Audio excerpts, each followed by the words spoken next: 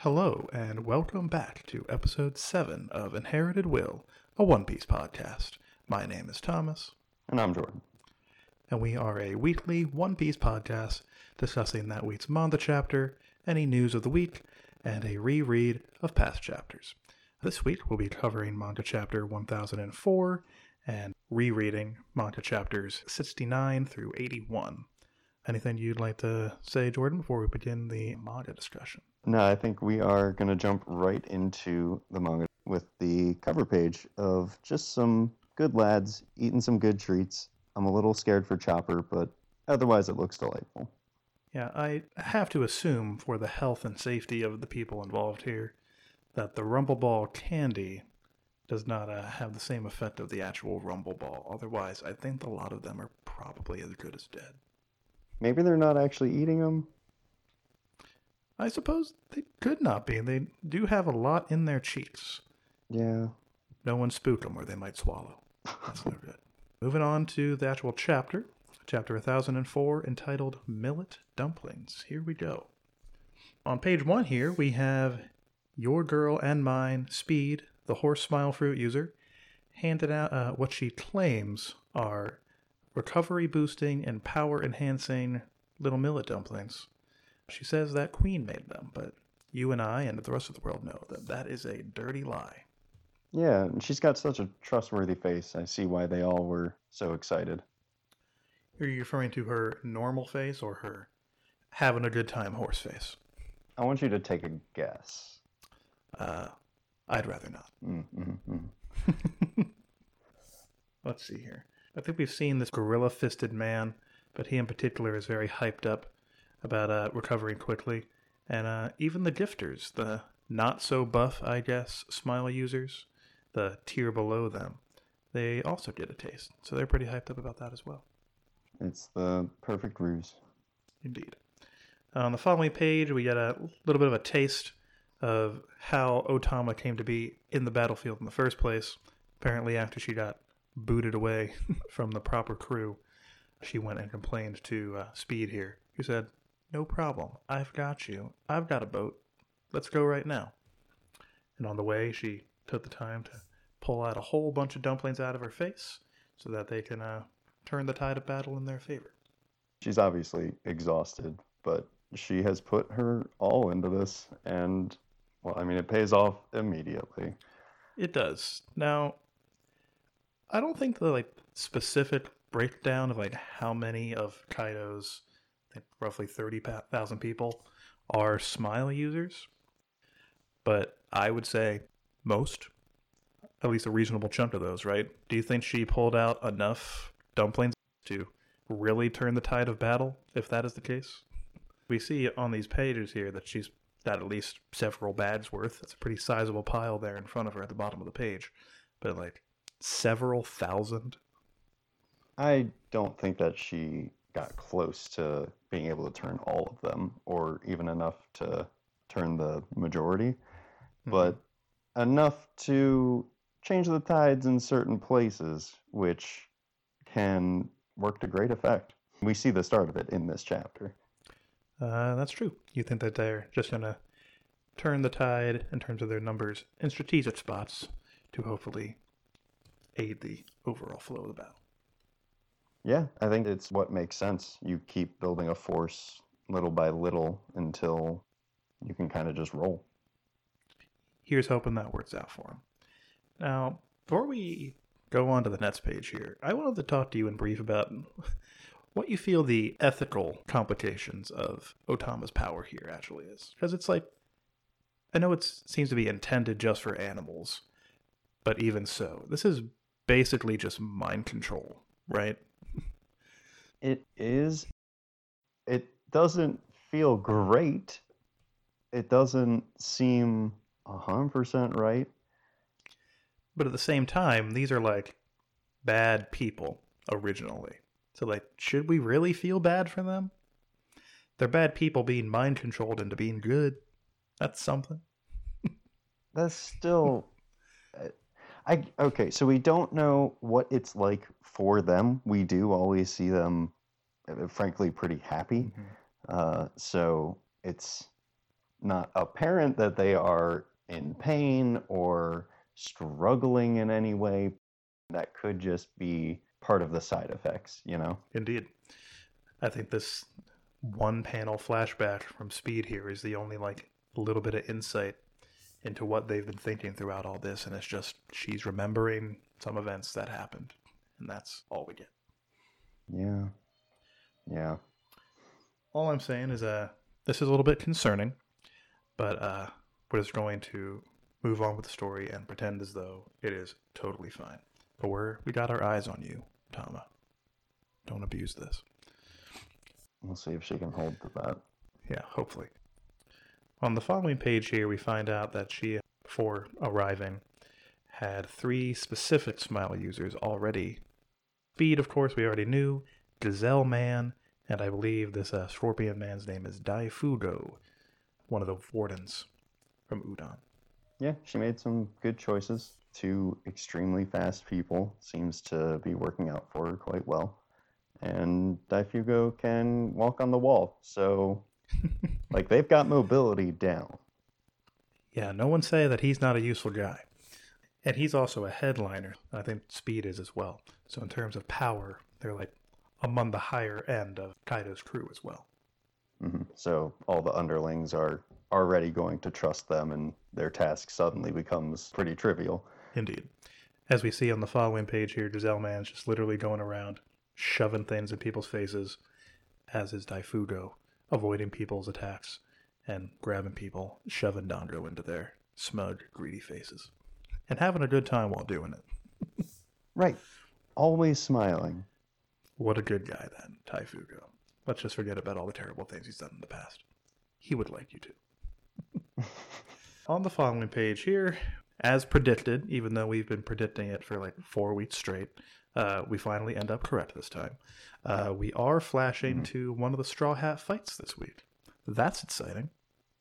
Frankie shows off some pretty big feats right from the start. He catches Sasaki's horn with one hand and then proceeds to flip him. Like this battle bot of his it's doing pretty good. Indeed, General Frankie is no joke.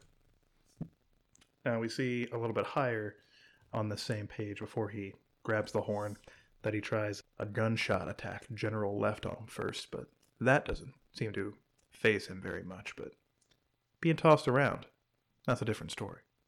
That's what Triceratops would be kind of the best against. Mm-hmm. Their neck is very protected. That's kind of their thing. I didn't know you knew so much about dinosaurs, Jordan. Well, no. I wouldn't say I know a lot, but think about their one well, okay, I guess they have the horns as well. But their defense is that big, hard frill. I don't know if that's exactly what it would be, but I'm not sure there's a technical name for it, but I'd call it a frill. Yeah, exactly. For us non-dino people. I wish I knew more about dinosaurs. Maybe the Beast Pirates will make me do some research. Maybe. I've thought about it a couple times. But yeah, I guess he is using that frill to block the explosions up in that first panel over there. Yeah, he charges right at it. He's not worried. He's prepared for that situation. Good old Sasaki putting in work. But like you said, he gets tossed into the wall, but he just gets back up and he's rushing at him again. Tanky man. Yeah, and Frankie was ready to do something. It looks like he's got his shoulder popping open. I think that's like some sort of rocket launcher move. Right. Then pretty quickly, he's got, 4, 5, 6 people pulling him down? Yeah, that's no good. He wants to shoot rockets, but alas, these gifters that are holding him down are no scrubs. Reasonably strong lads. Yeah, but Frankie's got his own reasonably strong lads right behind him. Tricky lads. Start running at him. Frankie, help us. We're being chased by all these people. Then it turns out, surprise, they are allies. Go help Frankie, our minions. Look at how many there are already behind them. So many. They've been putting in the work already. On this page, I tried to look closely and try and find like the weirdest looking out of these gifters that we see. And I think the ones that take the cake, probably in the panel over here, where you see the Wolfman in the front, where it's revealed that that army is actually on their side. Okay, yeah. The man whose lower body appears to be an entire panda. Mm-hmm. And then to the left of that guy, the man whose head is covered by a well, I'd like to call it full size, but it's much larger than your average chicken. And then, not very clear on what's going on with the man beneath him. The one who's like legs, he's like basically a centaur. His legs are a sheep, but also his head. Yeah, he's a little bit more advanced. I think the crocodile guy deserves a special call out because he's got a croc head, and then right below that, human head, human arms. Indeed. Coming out of the lower jaw of the croc. That's fun. All very fun, boys. I'm sure Oda has a great time like designing these people every week. Oh, yeah, he gets to go wild. He always seems to one-up himself with a new monstrosity on every chapter. It's beautiful. These guys indeed help Franky get free from the other gifters that are holding him down, and he manages to dodge Sasaki's latest charge. Just enough of a distraction to really get him the edge there. Indeed. Jordan, do you have a guess for roughly how big General Franky is? I don't know, like 12 or 13 feet? My goodness, how incorrect you are. He is roughly 42 feet tall. 13 meters. 42. Indeed. Quite big for a robot. But then you take a look at this page where he's dodging Sasaki. And it's kind of hard to tell if we don't know like exactly how far away he's dodging from. It looks pretty last second, so I would think that they are pretty close to one another. I would guess that Sasaki has got to be at least 2 times as tall as the Franky bot, putting him approximately 80 to 100 feet tall. Yeah, Franky looks like he's about the size of the frill. Like, that's only the head-on size as well. That's not even counting sort of the profile. Indeed. We know that Triceratops are, like, longer than they are tall, for sure. Yeah.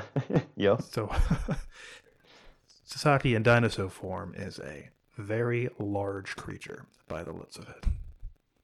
Intimidating. I would run if I saw him coming, and he's so big, I would have a reasonable head start. If you turn, you'd probably be okay. I don't think he's going to be able to change acceleration that quick. Here's hoping. Then on the following page here, we find that Alti has caught up to Nami and the gang, and is about to deliver a pretty nasty additional headbutt. But Nami manages to catch her with a Thunder Lance Tempo, the same move that she used to take out Khalifa back in the Enies Lobby arc. Yeah, Ulti was predictable and paid the price. Nami had seen what she's done before, knew to expect a jump, and set up an attack nicely for it. Indeed. Unfortunately for Nami, and she even acknowledges it here, that Lightning Blast isn't going to be enough to permanently take out Ulti, and then comments that she's going to need stronger lightning. That's foreshadowing. You think so? It's gotta be. Well, it makes sense that Nami would want that. She knows she's had a taste of it, and it was a huge power-up for her. But why would Oda bring it up if not to be like, hey, you guys, hey, watch out for this? Now, it could also just mean that Thunderland's tempo is perhaps not her strongest move. Maybe she does have an attack that can already produce stronger lightning that she just didn't have an opportunity to use because it requires setup time or something. Could be. She's also been pretty badly beat up by this point. She has a bandage on her forehead, but I don't think that quite covers what's happened. Indeed. Presumably that bandage is there because she already took one of Ulti's hockey-infused headbutts. So, while she looks more or less fine, she's got to be more beat up than she's letting on here. Same with Usopp, though, right? Wasn't he on the receiving end of a few attacks as well? Indeed.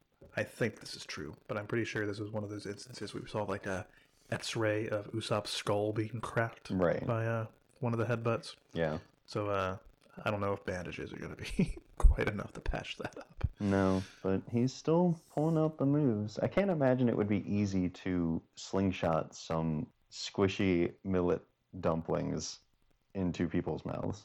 Accounting for the Indeed. aerodynamics of something that seems so doughy has got to be difficult.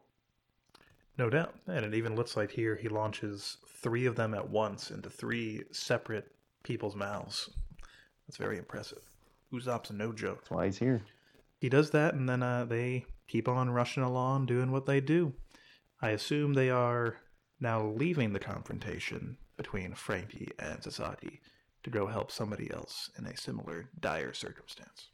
You see on the next page that Frankie kind of figured out what he needs to do here. He saw that the frill protected from strong left, so Frankie decides to create an opening for himself by kicking the Triceratops in the jaw to expose a softer underbelly, and really lays into it after that.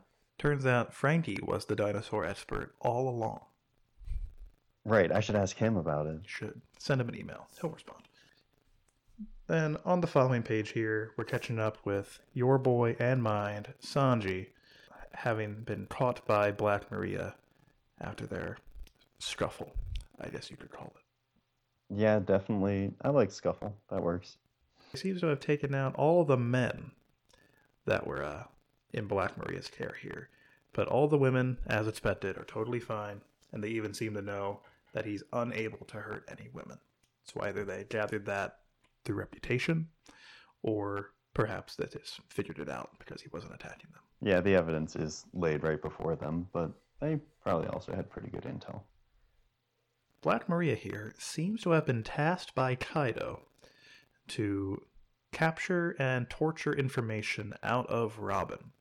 So their plan for Sanji here is for him to call for help through this lady's face. Not very clear how that's a thing unless there's a devil fruit power involved. But apparently by speaking at this girl with the eye thing on her, on the paper on her face, it'll be heard throughout the castle. And then supposedly gonna let him go if he calls for help from Robin. That's got to be a devil fruit, right? I mean, right after this, we see that the human siren kind of goes off saying that she's found the Akazaya 9.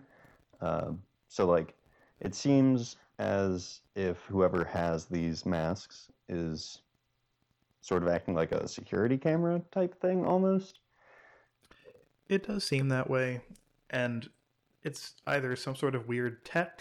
I mean, you can see, like, the first one that we see in Sanji's room. She's, like, playing with her ear or something, and it's going beep. So maybe it's technology involved, but I'm inclined to think it's probably devil fruit related. Right. Speaking of that panel specifically, right there, that person actually doesn't seem to say anything. It's just an ellipse in a bubble going towards them, right? Mm-hmm. And right after, Sanji has sort of a thought bubble with a question mark. Oh. They've already been talking about Robin. Doesn't that person with the mask kind of look like Robin? Kinda. I mean, the hair is certainly very similar. And can't Robin make full clones of herself now? She sure can. Do you think that could be something? I think it certainly could be. You know, there was another girl who kind of looked like Robin in the room that the CP0 agents were hanging out in, if I recall correctly. Oh, really? Indeed. There was like a half-page spread, I believe, of them sitting there chatting. And on the right, you could see a girl in the background that looked a lot like Robin. So maybe Robin's already got, like, clones spread. And this could be one of them. That's what I'm starting to think, because, like, it's immediately after Black Maria says to call for Nico Robin, and then it centers on her. I just feel like the evidence, it stacks up. I'll be so interested to see if this leads immediately into Robin's fight. Now, I'm not totally convinced her being the focus of that panel is evidence towards it. I mean, Black Maria does say there speak to this girl here and your voice will carry. So like, I feel like they kind of had to show what they were talking about. Otherwise, we, the audience, would be pretty confused about what on earth she's talking about. But I think all the other things you said, for sure, could be hints. That's fair. That's true. Fair. But it seems like Black Maria was given this task because, Robin's the only one that can read the poneglyphs, and now they're getting serious about finding the One Piece and all that. So she goes into pretty morbid detail about what their plans are for her. They're going to mutilate her limbs to incapacitate her. Joke's on them, she has infinite. And only when they're done, however many years that takes, they're going to kill her.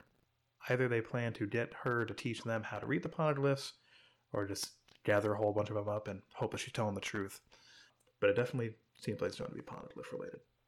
Yeah, it's what makes Robin stand out, for sure. Now, this clearly is setting up a confrontation between Robin and Black Maria, right? That seems to be what all the signs are pointing to, whether or not that masked girl is her or not. No doubt. Agreed. So I had like a little... This is kind of like my hope of how this goes down, like how we actually get Robin from point A to here, assuming that that girl back there is just some chick with a mask, right? Or just a clone, maybe. But anyway, continue. Sorry. The obvious thing you would think is that Sanji isn't going to call her, right? Sanji's going to try and protect Robin by not calling her and just deal with the situation himself, right? But I think it might show a little bit of growth on Sanji's part if he does speak to her through the masked lady, somehow indicates to her that he's in trouble, but in code or something indicates it's a trap, not just like deliberately draw her into what is clearly a trap.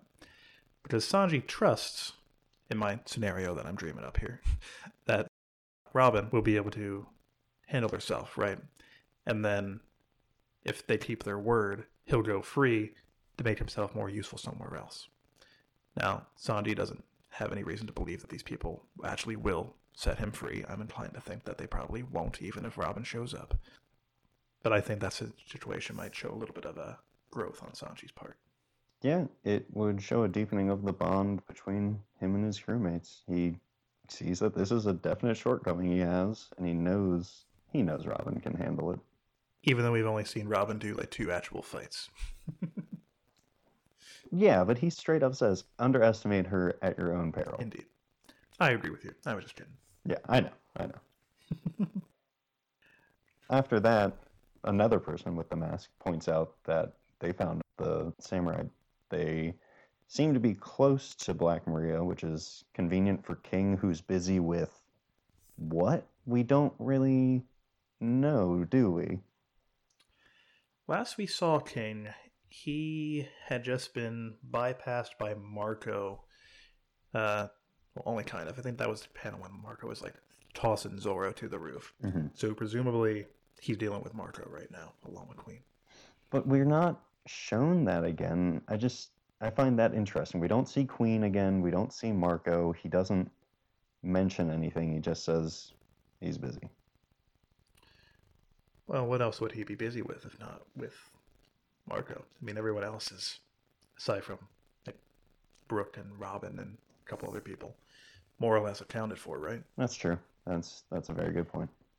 Anyone buff enough to be able to go toe-to-toe with King is accounted for at the moment, I think. Yeah, I think you're right. But could be something else. I'm not sure what Marco would have been popping off to do. Maybe he went back out front to help Carrot and Wanda deal with Parasparrow. Yeah, there seems to be sort of a grudge there. Yeah, it's like kind of the long time kind of number one of Big Mom's crew. You would think he would have had a number of interactions with Marco in the past. I'd love to see more interactions there. They're a good matchup. It's got to be some sort of history. But like you said, Kane's too busy to deal with the samurai himself, so Black Maria has volunteered to go do it. So even if Robin does come to try and help out Sanji, Black Maria probably won't even be there. Good point. She'll be nearby, so maybe Robin shows up and takes care of the sort of weaker ones around, and then Black Maria comes back, or who knows? I think it's strange that they would set up like Black Maria's plan is for Robin to come to her because Sanji's going to call her, and then immediately be like, "Just kidding, I'm going somewhere else now." Well, she would have a pretty easy time of taking out 9 critically wounded people and 1 mystery person. Yeah, I guess maybe the plan is she'll go real quick, deal with that mess, come back, and then Sanji will call Robin for her. Maybe that's the intent as far as she's concerned.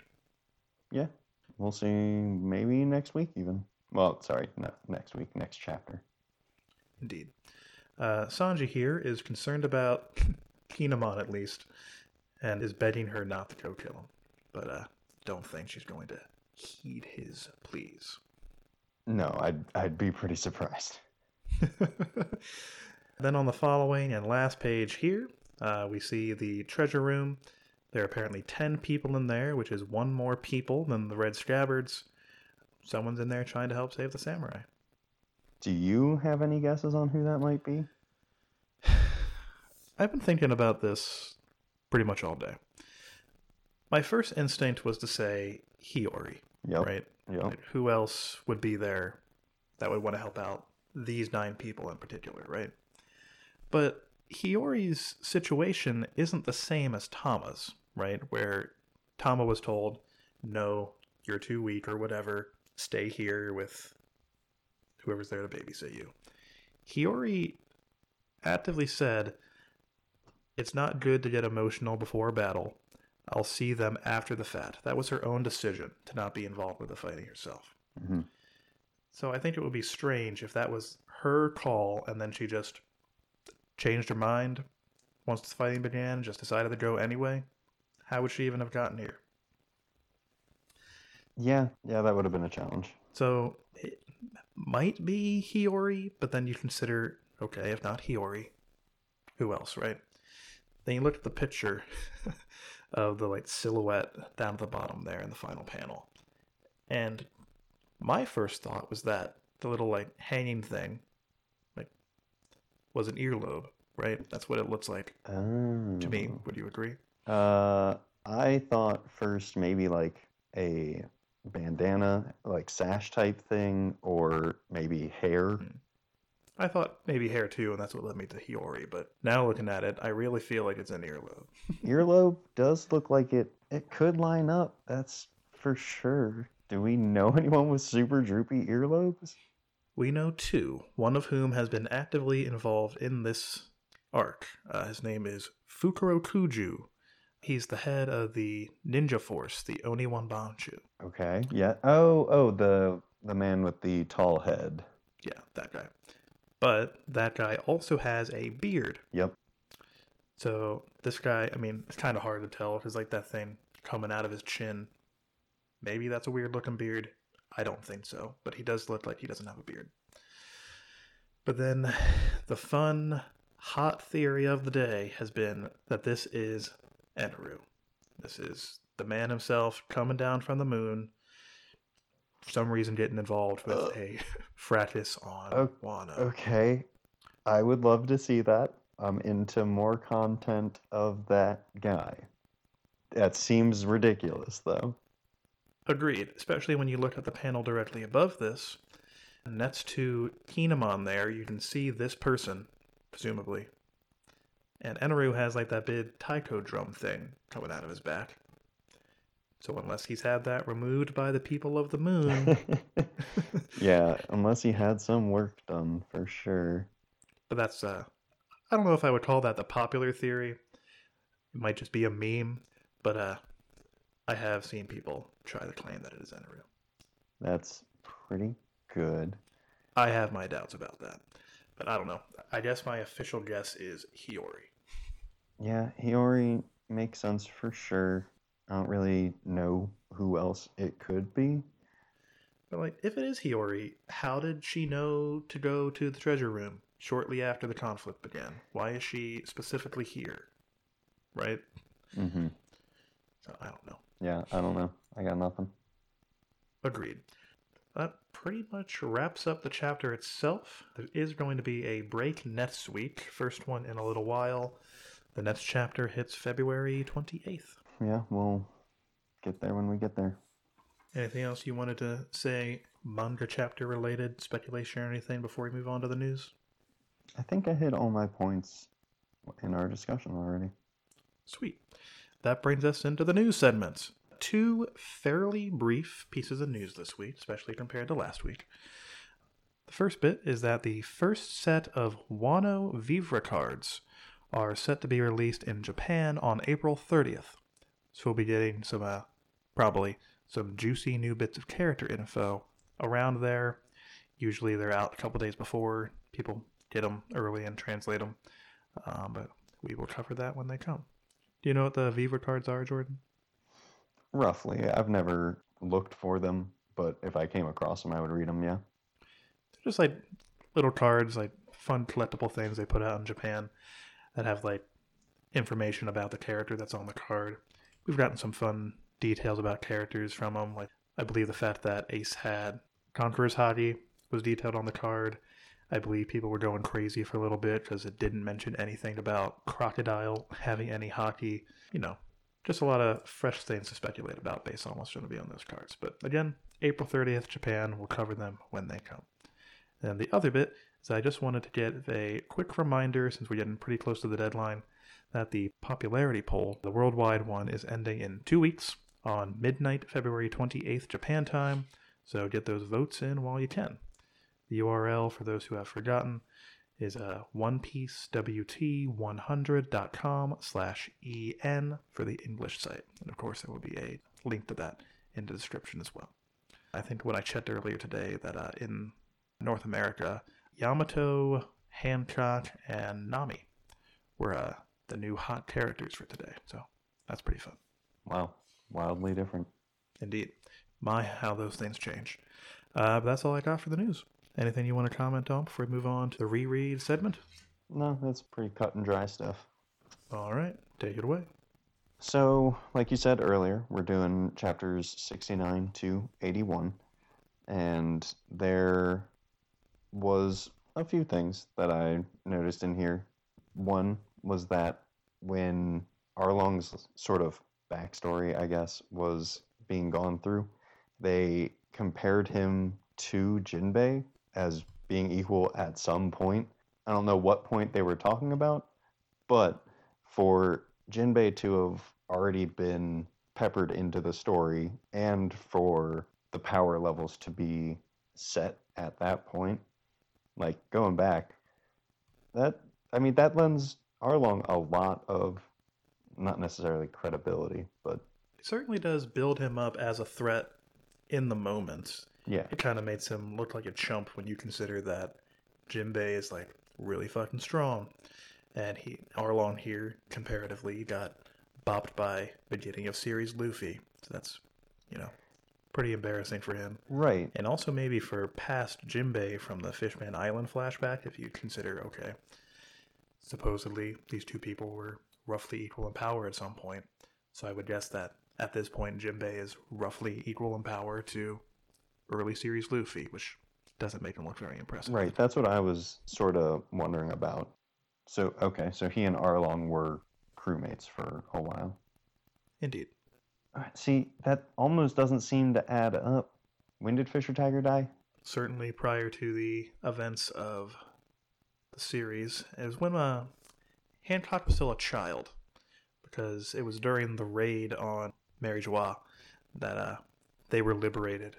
It was in that raid by Fisher Tiger, and that's when he died. So like 10, 15, maybe 20 years ago? Okay. I don't remember how old Hancock is. Okay, so probably what happened is that Arlong obviously branched off and started doing his own thing, and then got very comfortable and kind of stagnated. He stayed at the same level for a long time, it would seem. Yeah. Mm-hmm. So the whole power comparison thing, I guess, just is very old, outdated information. I mean, he's been resting on his laurels, just occasionally flipping a few houses for, I think, 8 years, is when they said Arlon showed up in this particular island. So clearly no competition for him here. He's got his goons to take care of the occasional Navy ship that tries to cause problems with his empire. So I think the stagnating and weakening theory is a pretty good one. On sort of the topic of power, I wanted to point out that here, after Zoro has been destroyed by Mihawk, and he hasn't had any medical attention or anything since then. After all of that, he rolls up and he takes out at least 10 fishmen with one sword. That's true. Yeah, he's Like- very strong, even while injured. Even if they're just kind of the lowest of the low of Arlong's crew, they're still fishmen, which have canonically been described as having the strength of 10 regular men. Mm-hmm, mm-hmm. And we know that Zoro's at a disadvantage if he doesn't have all three swords. So that kind of... It almost made this feel a little bit more... like a little bit more trivial than I know it turns out to be. It sets it up like it's going to be no issue, just blow right through it, which is interesting because we didn't get it here, but we know that that's not exactly how it goes. I suppose that's true. I mean, in the world of One Piece, the average moot is just like roughly the same amount of strength as like real life people, I would guess. So the fact that Zoro can take out people 10 times that, in theory, again, is pretty impressive, especially when you consider that this is like maybe a couple days, to be generous, after he got slashed real hardcore by Mihawk. Mm-hmm. But we know just how different the strength can be between a random mook and someone powerful like Luffy, right? And that's just humans. So I would imagine that the same is true for fishmen. So, like, I don't think it puts Arlong and them as, like, less impressive just because moots of the same race got bopped. You know what I mean? Sure, you're saying it's like exponential almost. Kinda, yeah. Yeah, I hear you. The power range within humans is very vast, so I think we should assume the same is true for fishmen. Well, yeah, we get a taste of that here. We see the, I guess, Manta Ray and the Kisser and Hachi do some serious damage to the Navy with no effort at all. So, like... Oh, yes. Very scary in the water, those fishermen. Yeah, we see that, of course. Oh, that's also a good point. They weren't in the water when Zoro took them out, and he did surprise them. So I guess that evens the playing field a little bit more than I originally noticed. And other than that, the only sort of like standout thing for me was that even though Nami saved that little child's life when she first was walking up to the compound, she still assaulted a child she did not know. Hardcore assaulted a child.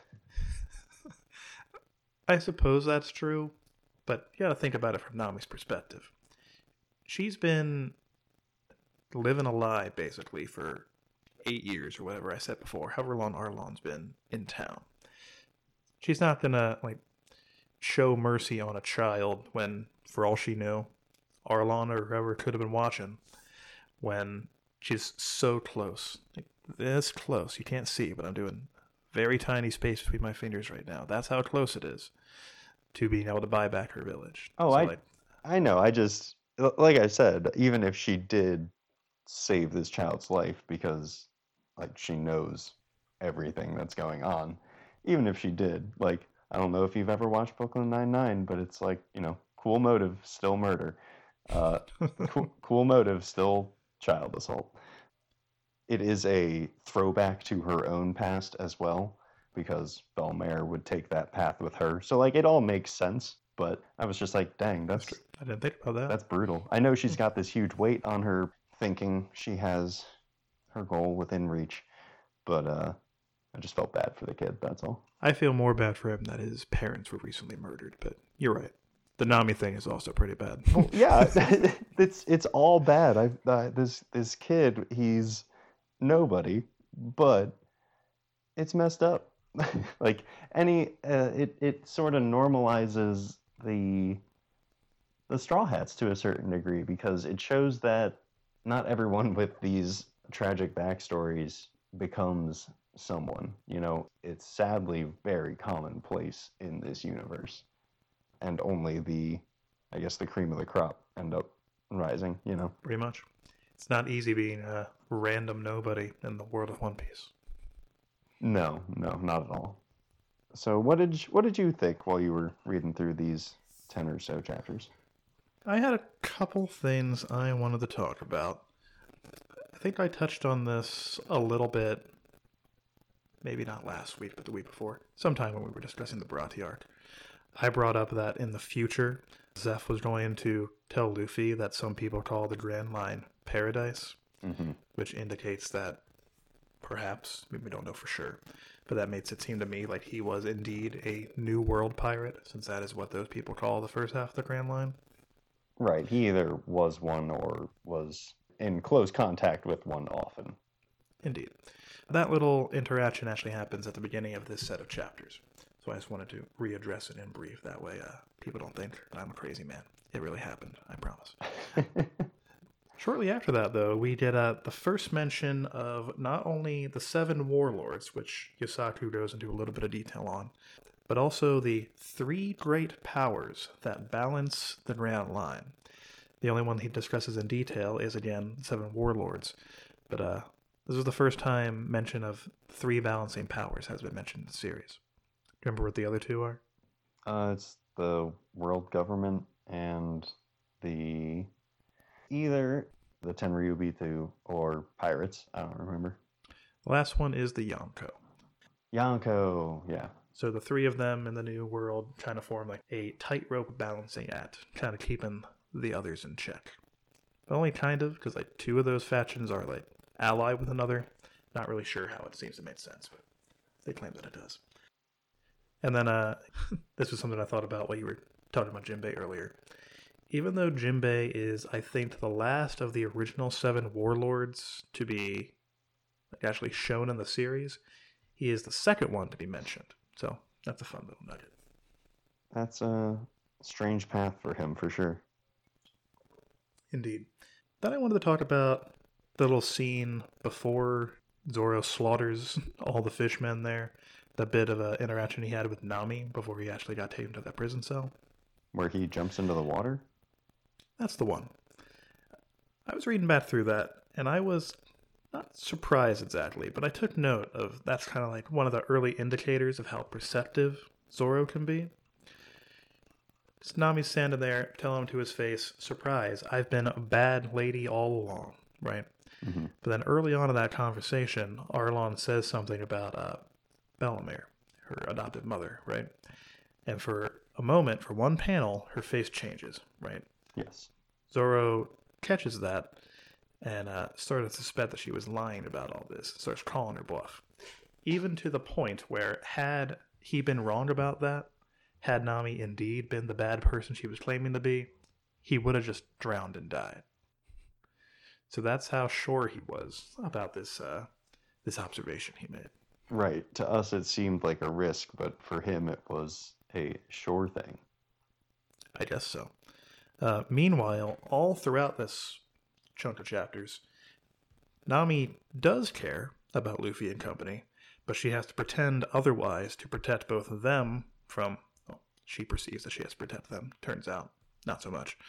But to protect them and Kokoyashi Village from being, wiped out by the Arlong pirates. So Nami's got a lot of shit going on in that brain of hers throughout this entire arc. It's rough being she. She is doing the same thing that she has always done. With these people she meets out of nowhere now, but is obviously drawn to.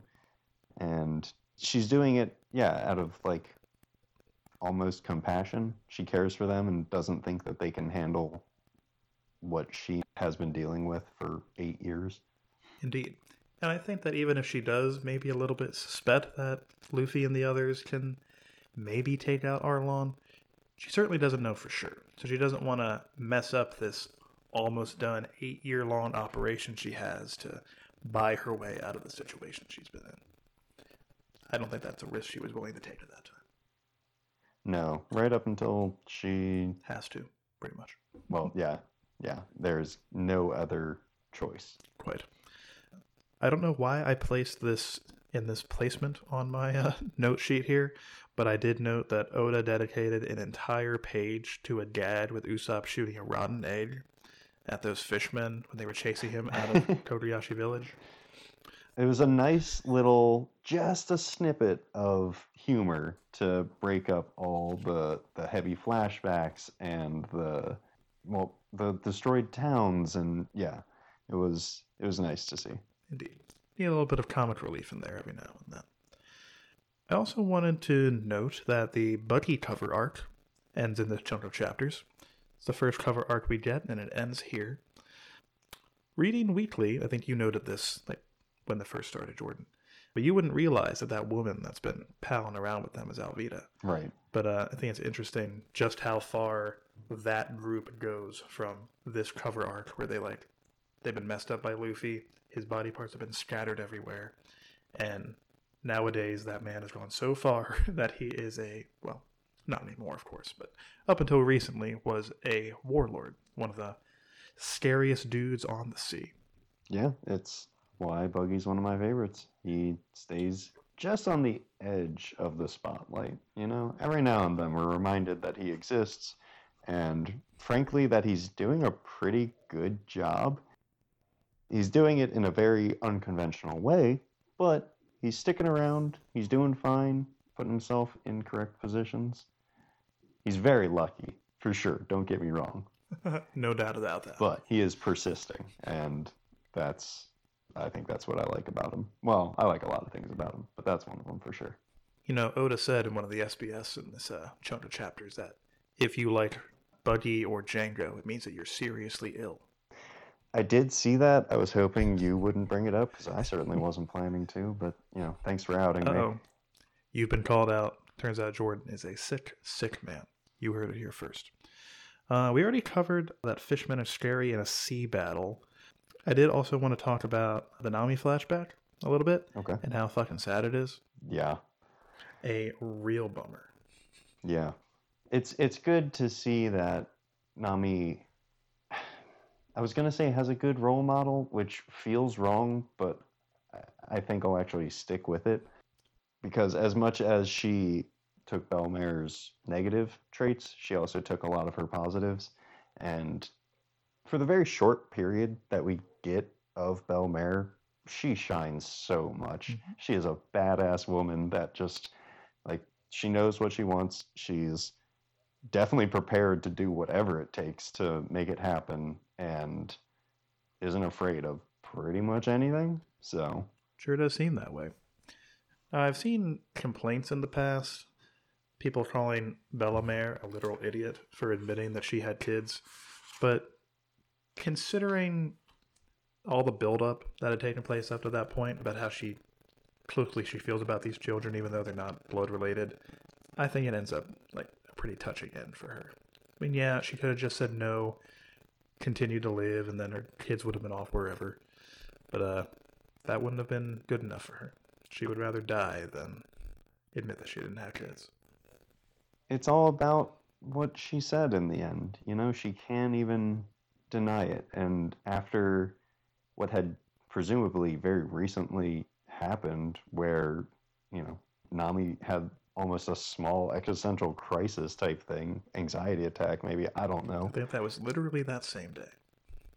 Right. So, with that having just happened, all of these emotions are still running super high, and she's an ex-Marine. She's got these standards. She doesn't like to be pushed around. All of these things add up. And, imagine how weak of a point that would have been if she would have just rolled over right there. Agreed. Yeah. Would have been nothing. It would have defeated the whole purpose of everything. Like you said, the build-up is undeniable. Would have really contradicted everything we had seen about Bell-mer up until that point. Mm-hmm, mm-hmm. But moving on from the Bell-mer stuff, little baby Nami really had it rough. Starting from that day when her mother was killed, right in front of her. That girl had to lie and be hated by everyone she knew and loved in order to stop them from being literally murdered by this terrible, terrible fish man. At 8 years old, she had to behave like this. She was abused right from the get-go. They saw that she had a pretty special talent, and they saw that they could easily take advantage of that, and they took it to the extremes. It is the worst. Indeed. Speaking of Arlon the scumbag, let's talk about that guy for a hot second. Terrible man Arlon, right? You know him, we hate him. Mm-hmm. He made a promise to Nami on that day 8 years ago, saying, hey, you worked with me without a fuss. You earn up 100 million berries. I don't care how long it takes. Just bring 100 million berries to me, and I will let you have Kokoyashi Village, right? I'll leave or whatever, and I will leave that particular village alone. Nami spends the next 8 years gathering up that cash. She now has 93 million berries. She thinks that one more voyage is going to be enough to get the extra 7 million berries to buy back her home, and then she won't have to worry about Arlon or anything again. Something that she's had to be concerned about for like half of her life at this point. All of her like young adult life for sure. Then she accidentally lets slip when she shortly arrives back from being out with the Straw Hats that she almost has enough. She mentioned it in brief. Arlon hears it and he takes note as he sends his Navy June, Nezumi, I think his name was, to take that money. Technically speaking, Arlon never broke the deal. You and I know he basically did. Mm-hmm. Nami is also of that opinion. But Arlon's opinion is, technically I didn't, but even if I did, what are you going to do about it, right? Yeah. I could kill you right now, and you wouldn't be able to do anything to stop me, right? Mm-hmm. Mm-hmm. 8 years of enduring between both Nami herself and the people of Kokoyashi Village, falling apart instantaneously. And the people she's been trying to protect are marching to their deaths to free her, right? So after that, it's been revealed that Genzo and the others knew pretty much all along that Nami's been working for them.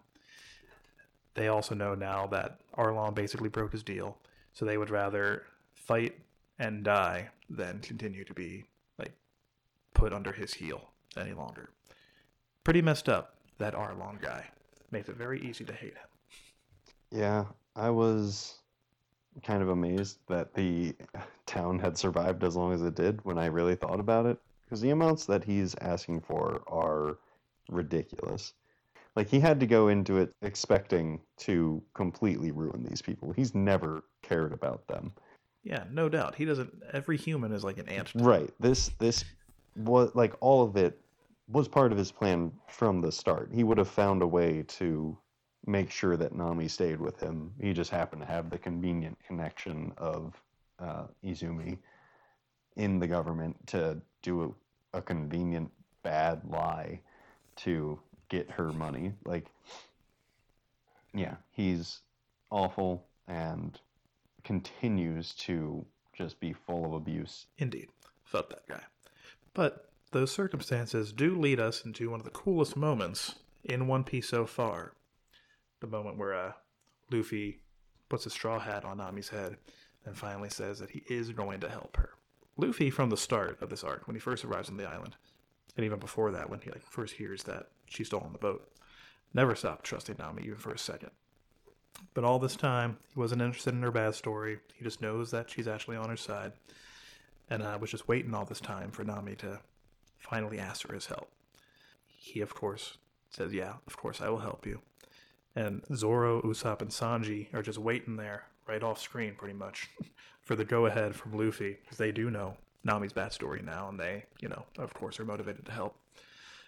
They start heading down to Arlon Park, where Johnny and Yosaku are blocking the villagers, because they know, they also overheard the story, and what just happened with Nami as well. And they're blocking the villagers because they know the Straw Hats are going to come. And this set of chapters finally ends with, certainly the climax of this chunk of chapters, perhaps the arc itself, with Luffy breaking down the door to Arlon Park, ready to fucking rumble. Possibly the coolest thing I've seen in all my life. Yeah, it's a heavy-hitting series of moments, for sure.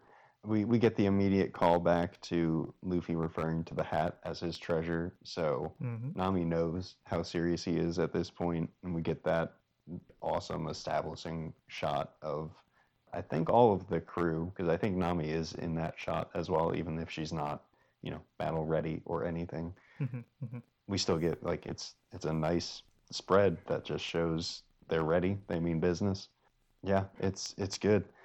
The Johnny and Yosaku part felt really weird to me because the last time that we saw them, they literally were running away and saying, I like my life too much to go against Arlong, and they explain it by saying they were in the woods, but the story hit them just as hard as it hit me, obviously, for them to be turned by it. I don't know. It felt strange to me, but I suppose so. But I yeah. mean, like, those guys have been, like, kind of talking a big game all this time. Kind of been similar to Usopp in that they're cowardly, but only to a point, right? Hmm. That they might say, "Oh, I'm scared, gonna run away," but I'm pretty sure that right after that they just hid in the woods because they also were interested in what Nojiko had to say about Nami, and it touched them, and they were willing to put their lives on the line for it. So yeah, I guess you could view it as strange, but I do not. I think it's fairly natural. If nothing else, they are not thinking it through.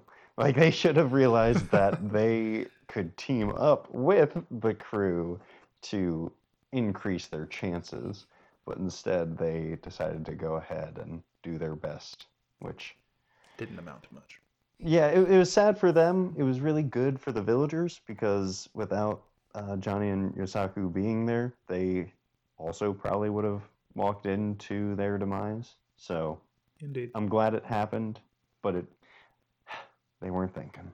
It was certainly foolhardy. This is kind of like if you go on Reddit or something, see people be like, I've been watching or reading One Piece for a little bit, but I'm not like really feeling it just yet. At what point do you think I should like give up on the series, right? And pretty much everyone is like, all right, read or watch up through Arlong Park, and if that doesn't really grip you, particularly that scene that we were just discussing, Hmm. you're probably not going to like the rest of the series. It's probably not for you. Right. I think that's a good way of thinking about it. Indeed. Now, I am, of course, of the opinion that all of it is good, even prior to this. But I can kind of understand how people would think that this early stuff is kind of slow up until Arlong Park. This is where One Piece starts going, again, in my opinion, from pretty good and really takes off on the Arlong Park stuff. Oh yeah, it ramps up here, and I don't know if that ramp has even ended to this day. And I'm sure we will discuss that ramp further when we get to future arcs. Anything else you have to say before we go ahead and wrap up this episode? No, nothing on these reread chapters. Okie dokie. Again, the next chapter comes out February 28th. That means the manga will be on a break next week, which brings us into our little announcement that I guess we're making. Since we have dropped the anime discussion segment, that kind of leaves us in a weird place of not knowing what to do with the podcast on weeks that the manga is on a break, like next week. We are considering a couple different options. We think we might just take a break on those weeks, perhaps. Maybe like fill in the gap that would have been filled by the manga discussion for that week with another discussion topic, maybe that viewers send in or something. But we are currently undecided. Probably put out something on Twitter or something when we have made a decision, certainly before an episode would go up next week. But if you guys have any suggestions about what you want us to do on those break weeks, if you have any ideas or preferences about discussion topics, that kind of thing, go ahead and email us at inheritedwillpodcasts, plural, at gmail.com, or you can leave a comment down below. Yeah, right on. All right. And with that said, we're going to go ahead and wrap up. We will talk to you guys maybe next week, maybe the week after. Yeah, talk to you all later.